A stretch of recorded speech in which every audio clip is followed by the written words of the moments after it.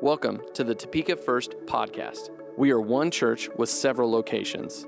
Our mission is to reach our community with the message of Jesus. If you would like to give to support this podcast and the ministries of our church, please visit topekafirst.com/giving. Enjoy the podcast. Have you ever been in a situation where if one thing could just change, it would change your whole outlook? Well, Hannah had one of these moments last night. We came to Mission Hill to reset up some of the classrooms because we'd gotten some of the carpets cleaned, and this happened. So your kids are eating dirty candy this morning. I'm just kidding. We threw away all the jelly beans, but thankfully Cole and I were here, and so we helped Hannah clean all that up. But in that moment, you're going, man, if one thing had changed, if the box had been just a little further away from the grate that comes up, if the box had not been on the counter, we would have not spilled any eggs last night. But it happened. And this morning, I'm going to start with the story of a dead man, which is not usually what you hear on Easter, like Jesus is risen, he's alive. Well, we're going to talk about somebody else this morning. So this story starts off like any medical drama, whether you're a Grey's Anatomy fan or ER or one of the Chicago things. They have like a whole universe of their emergency response system. But Martha and Mary's brother is very sick, and they send word off to Jesus. And there's something really, really odd. They want Jesus to come, but Jesus waits and lets him die. Now that's not what we hear about Jesus a lot. We're like, man, Jesus is a healer. He takes care of people. He heals people. He comes to their rescue. Well, then why is Jesus letting Lazarus die? Isn't that a little bit our situation with God sometimes? We expect him to take care of something for us, and he answers in a completely different way than we wanted him to. In John 11:17, we'll pick up, and Jesus had been on basically the other side of Jerusalem. He's about 15 to 20 miles away. So in verse 17, when Jesus arrived at Bethany, he was told that Lazarus had already been dead in his grave for 4 days. Bethany was only a few miles down the road from Jerusalem. And I think John's telling us something really important in this scripture. Jesus was within reach of Lazarus. He's within reach of Lazarus, and he lets him die. Jesus was about 15 to 20 miles. So basically, if you were to take one trip down the Shunga Trail and back, that's how far Jesus was from Lazarus. He was basically a day away. How many of you, if your friend was dying, would walk down the Shunga Trail and back? And if that was going to heal them, you would do that, right? I would assume the vast majority of us would make the sacrifice to walk there and back again. A little Hobbit joke for you. To see our friends be healed. But Jesus doesn't do this. If Jesus intentionally allows Lazarus to die when he's within reach, he must be saying something to us. Could he be saying that Jesus comes to save us from more than just his return? There must be something else going on here. So in verse 21, Martha is talking to Jesus. It says, Martha said to Jesus, Lord, if only you had been here, my brother would not have died. And I think this is important because we need to pause here and go, wait, Martha has incredible faith. She's like, if Jesus is here, he could and he would heal my brother. And this is interesting because Jesus has this really big reputation as a healer. People knew that if Jesus was around, he would take care of the sick. But he doesn't necessarily have this as big of a reputation as a resurrector. Though he had done this before because he raises Jairus' daughter and a widow's only son, he raises both of them back to life, but their it's almost immediately after they die. So they're kind of like freshly dead. So the word almost doesn't get out in time. It's like, oh, that guy was dead. Well, he's alive right now. He was only dead for like 15 minutes. It's like, so there seems to be something different here. And Jesus does this, and it's interesting because in the book of John, how many of you have noticed that John refers to himself as the disciple who Jesus loved? It's kind of like a big deal. He's like, I am the disciple that Jesus loved. Which is weird, because it's like the other 11 are just kind of like whatever. You know, it's like he put a higher standing on himself in his gospel. But it's interesting, the word that they use to describe John, the word loved, is also used for only 3 other people in the entire gospel. It's used for Mary, Martha, and Lazarus. So these people are incredibly close to Jesus. These people are some of Jesus' closest friends. And when John uses the term that he uses the word love specifically to describe these 4 people. And it's interesting that if Jesus is so close to these people, why doesn't he heal Lazarus? Why doesn't he come quicker? In verse 22, but even now I know that God will give you whatever you ask. Jesus told her, your brother will rise again. Yes, Martha said, he will rise when everyone else rises at the last days. Now, Martha's referring to a very common Jewish theology of the resurrection, that at the end of time, all the righteous people would be resurrected. And that was a pretty common belief. But it's interesting, Jesus doesn't come to save us only from this world so that we can go to heaven. I think so much of the church in America's pitch to everybody, it's like, hey, come to Jesus and you get to go to heaven. And we affirm what Martha says in this statement, but we miss what Jesus is telling us. In verse 25, Jesus told her, I am the resurrection and the life. Anyone who believes in me will live even after dying. Now, Jesus isn't saying that resurrection is a reward of following him. It's qualities of following him. Resurrection and the life are what it means to follow Jesus. When we choose to follow Jesus, we choose, as Galatians 2:20 says, my old self has been crucified with Christ. It is no longer I who live, but Christ lives in me. So I live in this earthly body by trusting in the Son of God who loved me and gave himself for me. The resurrection, ironically, that we find in Jesus is that we die to ourselves. We die to selfishness, greed, lust, anger, jealousy, and violence. The resurrection of Christ shows us that we can choose a different path. Jesus shows us what real life looks like. Then Mary, Martha's sister, comes out to meet Jesus, and those who are mourning with her follow her out to Jesus. And Mary echoes the statement of Martha when she says, Lord, if only you had been here, my brother would not have died. When Jesus saw her weeping and saw the other people wailing with her, a deep anger welled up within him, and he was deeply troubled. Where have you put him? He asked.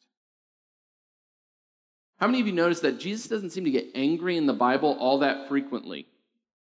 It's like not a description of him. So when he does, it must be something important. It must be something that we need to look at. Why was he angry and why was he troubled? Then we see the super famous short verse. Then Jesus wept. But what is Jesus weeping for? He knows that Lazarus will be raised from the dead soon. Is it possible that Jesus is both angered and saddened that these people's lives are so shaped by the context of sin and death? That it has such a hold on their lives. Jesus' whole purpose to come to earth was to liberate these very people from the hold of death. And that was the source of his deep anguish. Then he goes to Lazarus' tomb, and then Jesus shouted, "Lazarus, come out." And the dead man came out, his hands and feet bound in grave's clothes, his face wrapped in a headcloth. Jesus told them, "Unwrap him and let him go."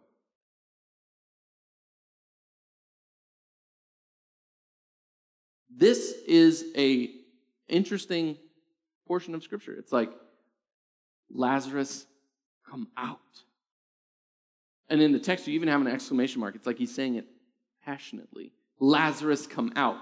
He is literally talking to a dead man, and the dead man responds. And sometimes we read over scriptures and we're like, oh, we know this story. That's okay. We get it. But he literally talks to a dead man, and the dead man stands up and walks out and meets him. So what was the point of this resurrection? We see from the context of the story that Lazarus was a righteous man. And so what was the point of raising this righteous man to life, who we knew, based on the common Jewish teaching, that would be raised to life again at the end of time?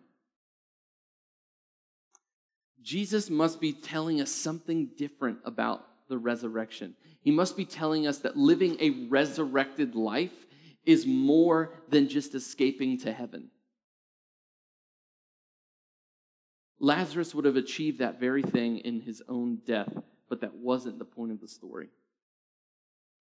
So, I want to turn and look at the story of Jesus' resurrection for some answers. When we look at the story of Jesus' resurrection, we're able to find some answers. Jesus makes the religious teachers of the time upset by claiming to be the Messiah and by telling them that they've got it all wrong. He also is challenging to their political hold on the people of Israel. In John chapter 12, which is one chapter past the story of the resurrection of Lazarus, it even tells us that the leading religious teachers and leaders wanted to kill Lazarus, the guy who had just overcome death once. They're about to kill him again because he is evidence of Jesus' messianic arrival. That the idea that the Messiah had actually come and they missed it, and they were mad. So they capture Jesus. They send him before Pilate, who is the Roman governor. Pilate doesn't find him guilty of anything. However, the people choose to release Barabbas.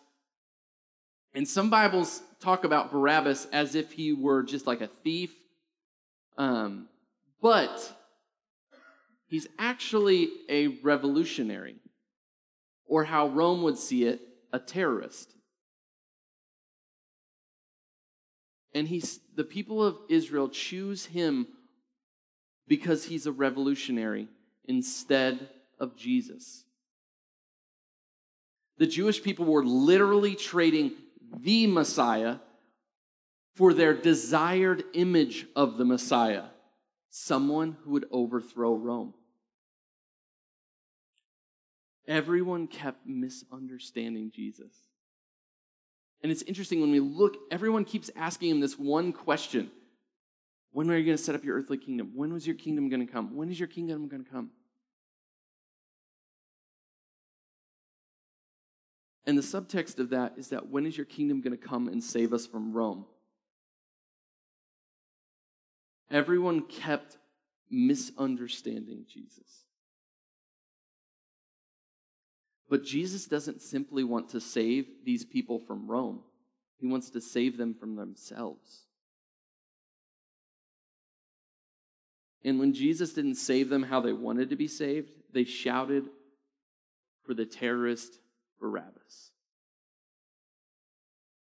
They were literally trading the life found in Jesus for death.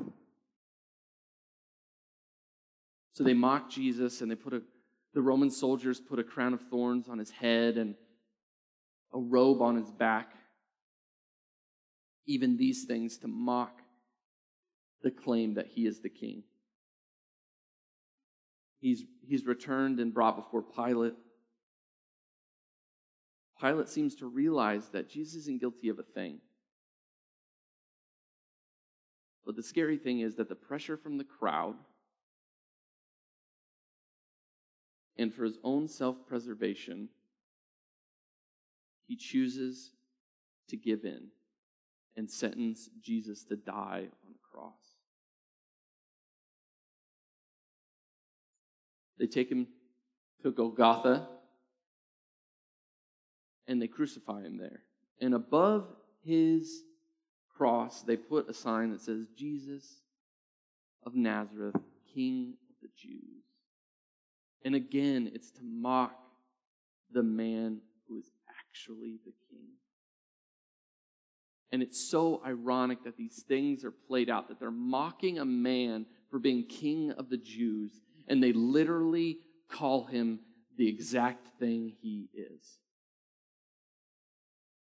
You ever try to poke fun at somebody and say something true, and then you're like, oh, that doesn't work? You're like, I know nobody does this, but if somebody ever said, a your mom joke, and I've heard a few people be like, well, your mom goes to college? Well, it's like, well, that's true. She did, and she got a degree. And this is what they're doing to Jesus, is they're trying to mock him and insult him with the truth. And instead, in history, these people are remembered as the people who literally called him the thing he was supposed to be, but did not get it. And then we hear Jesus' final words. It is finished. And all the way through the scripture, this story that we've been telling for the last couple of weeks, from creation to David, and from David to Jesus, and from Jesus to the resurrection, everything leading up to is literally pointing to this moment. Take, for instance, the Bible notes that Jesus isn't, no bone in his body is broken. And you're like, what does that matter? He was just killed. What does it matter that no bone was broken? Well, it's literally referring back to the Passover lamb. The requirement in the law of Moses was that the Passover lamb didn't have a single bone in its body broken. Just like Jesus, who was taking the place of that lamb. And his crucifixion coincidentally coincides with the Passover. It's like the whole Bible. It's just this grand conspiracy of this beautiful story that goes from Genesis all the way to Jesus. And it's saying, look, you're missing it. He's right there. You want political power to free you from Rome, but we don't want to just free you from Rome because somebody else will come along. We see that in the story that's led throughout the Bible, that the Jewish people are constantly in captivity, whether it's in Egypt or it's the Babylonians or the Assyrians, and then Rome. And they keep thinking that political power, a revolution like Barabbas would have had, would free them. But it won't, because Jesus doesn't want to change the world so that we can just screw it up again. It's like Jesus is saying to us, hey, if you would just change the human heart, if you would just fix what's inside of you, we could do away with what's wrong in the world. But if I take away everything that's wrong in the world and no one changes their heart, we'll just create it again. We'll just recreate this moment. And so Jesus is buried in the tomb of a man named Joseph. And this seems to be the point in the movie where the music gets sad. And all the disciples are just in slow-mo with depressed looks on their faces. It's the moment where everything goes wrong in a rom-com. It's when Aragorn, Legolas, and Gimli think they're going to die in Helm's Deep. It's when Obi-Wan Kenobi is killed by Darth Vader. And sometimes when we're in these moments, we forget that Gandalf is right around the corner with an army of horsemen. We forget that Tom Hanks walks into the park and Meg Ryan says, "I wanted it to be you." We forget that Han Solo is going to come to the rescue and knock Darth Vader off course so that Luke Skywalker can blow up the Death Star. We forget that Jesus doesn't stay dead.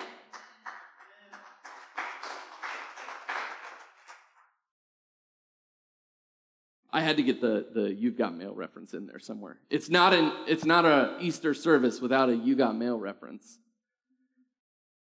So Mary Magdalene finds the tomb empty. So she runs and tells the disciples. They run to the tomb and see that what Mary had said was true. Jesus is not there. Then they go home, but Mary is standing at the tomb crying when Jesus appears to her, and she doesn't quite recognize him, and asks this, "Dear woman, why are you crying?" Jesus asked her. "Who are you looking for?" She thought he was the gardener. That, I think, is just a funny note. She thought he was the gardener. "Sir," she said, "if you have taken him away, tell me where you have put him, and I will go and get him." "Mary," Jesus said. She turned to him and cried out, "Rabboni," which is the Hebrew word for teacher.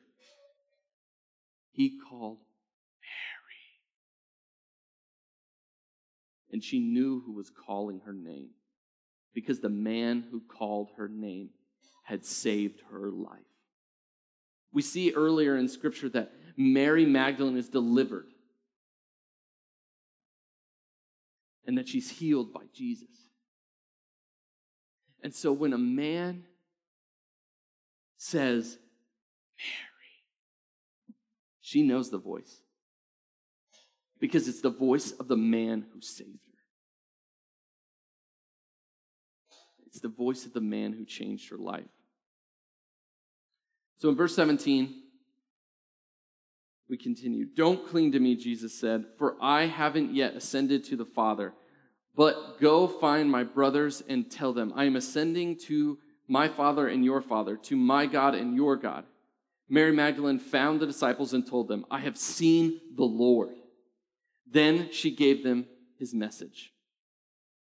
Jesus then appears to the disciples, and then he ascends to the Father. Jesus basically resurrects and ditches. Which, again, doesn't seem to line up with what they thought was going to happen. So what's the point of the resurrection then? His resurrection provided a sacrifice in place of the system that the Jewish people had for the forgiveness of sins. But his exit from the story tells us that resurrection of our lives has to be something more. If Jesus resurrected Lazarus, who again was a righteous man and would have been resurrected in the end, then we know that resurrection isn't merely to put off death. Resurrection is an aspect of our lives when we choose to follow Jesus. Just as we saw earlier in Galatians, my old self has been crucified with Christ. It is no longer I who live, but Christ lives in me.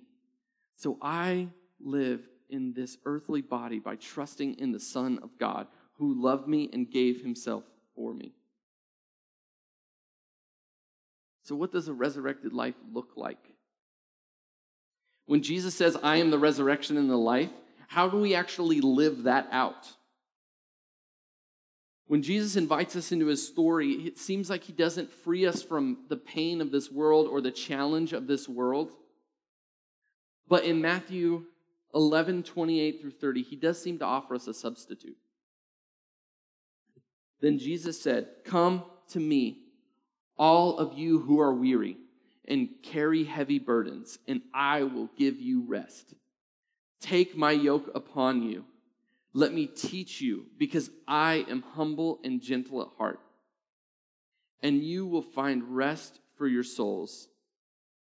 For my yoke is easy to bear, and the burden I give you is light. I always wrestled with this verse because it says, my yoke is easy.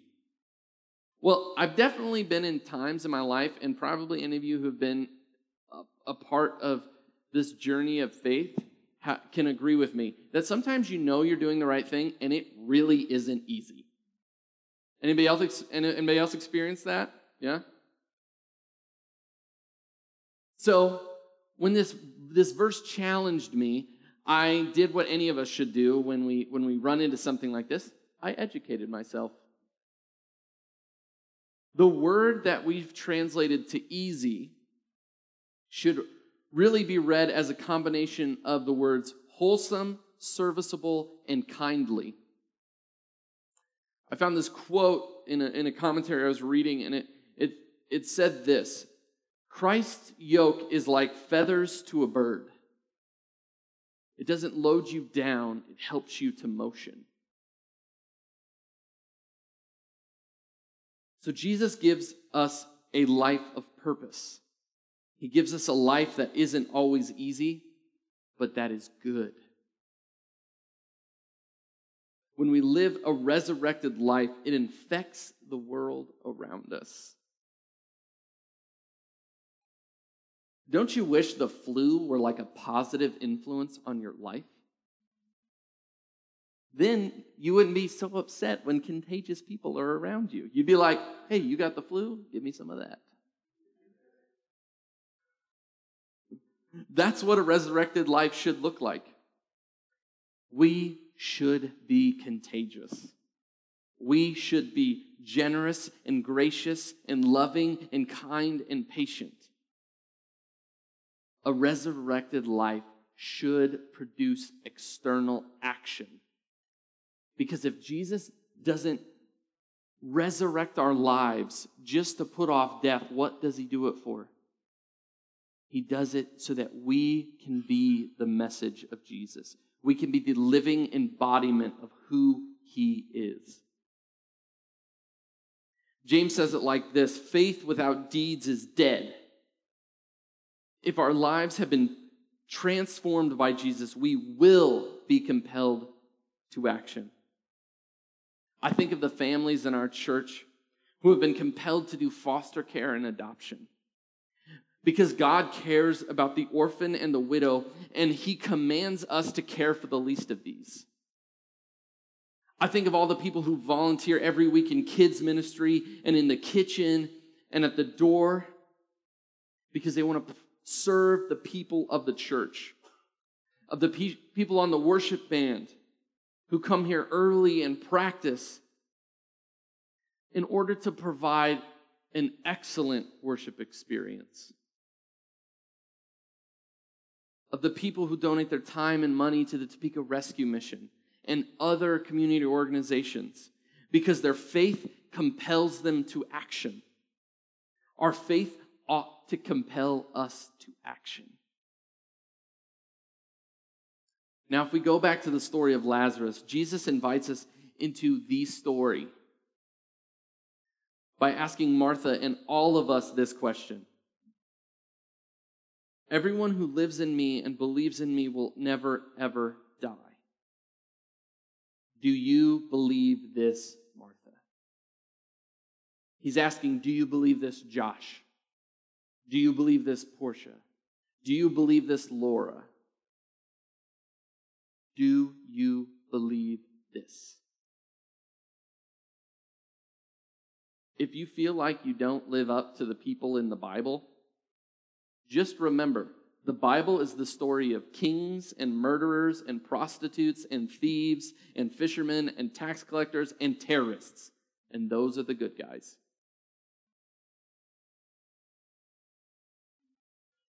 When Jesus says, "will never, ever die," we know that people have died since then. There's been a few humans that have ended their lives before or by the time we get to now. They died for whatever reason. But Jesus isn't talking about this physical death.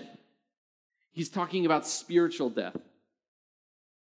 Jesus is saying to us, "Come to me and I will show you what life really is, and not even death can change it."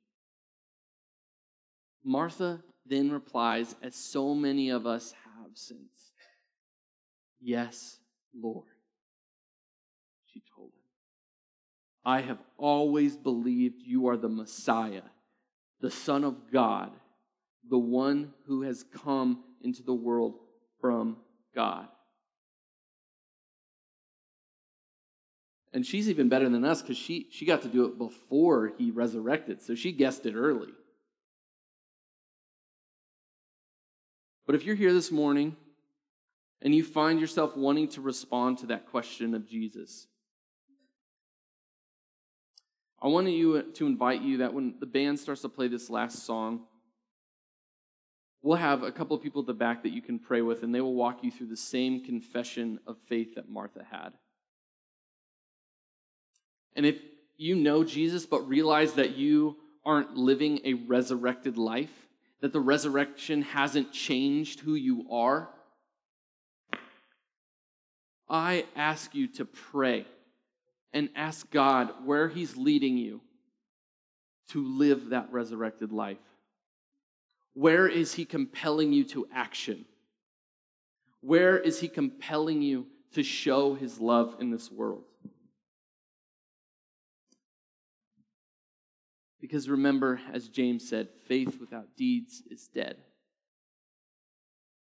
And I encourage you to pray and ask God to give you guidance. Jesus is alive, and His resurrection matters every day of this year, not just on Easter Sunday.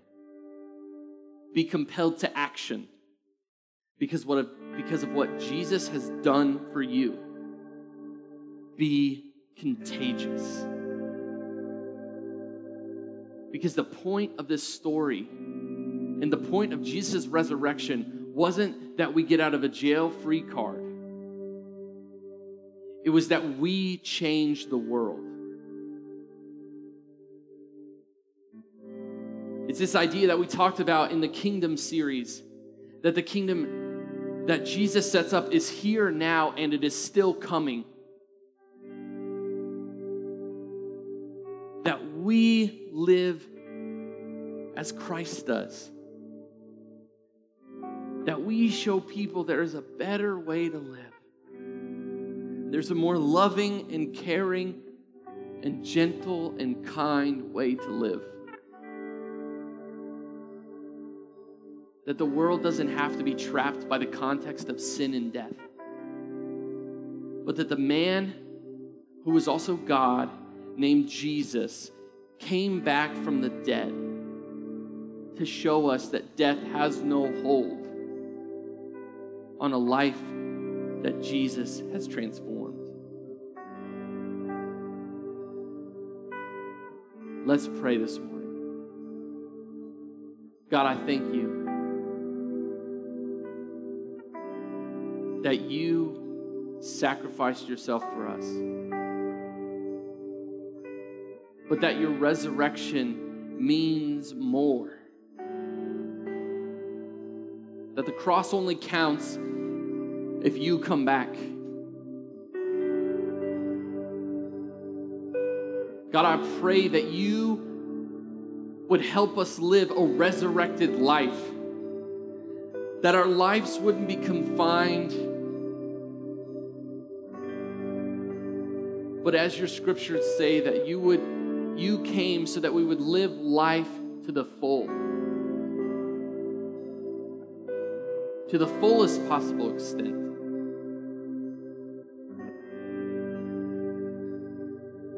God, that we know that your yoke is easy. Your yoke is wholesome. It's good. We can trade our burdens for your help. God, I pray for anybody in this room who has walked in here without having known you, or maybe knew of you but hasn't met you. That these stories are just stories, but not realities of our lives.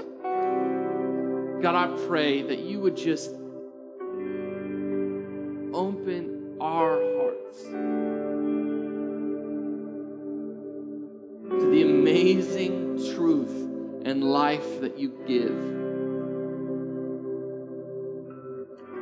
God, thank you so much for all you do. In your name we pray. Amen.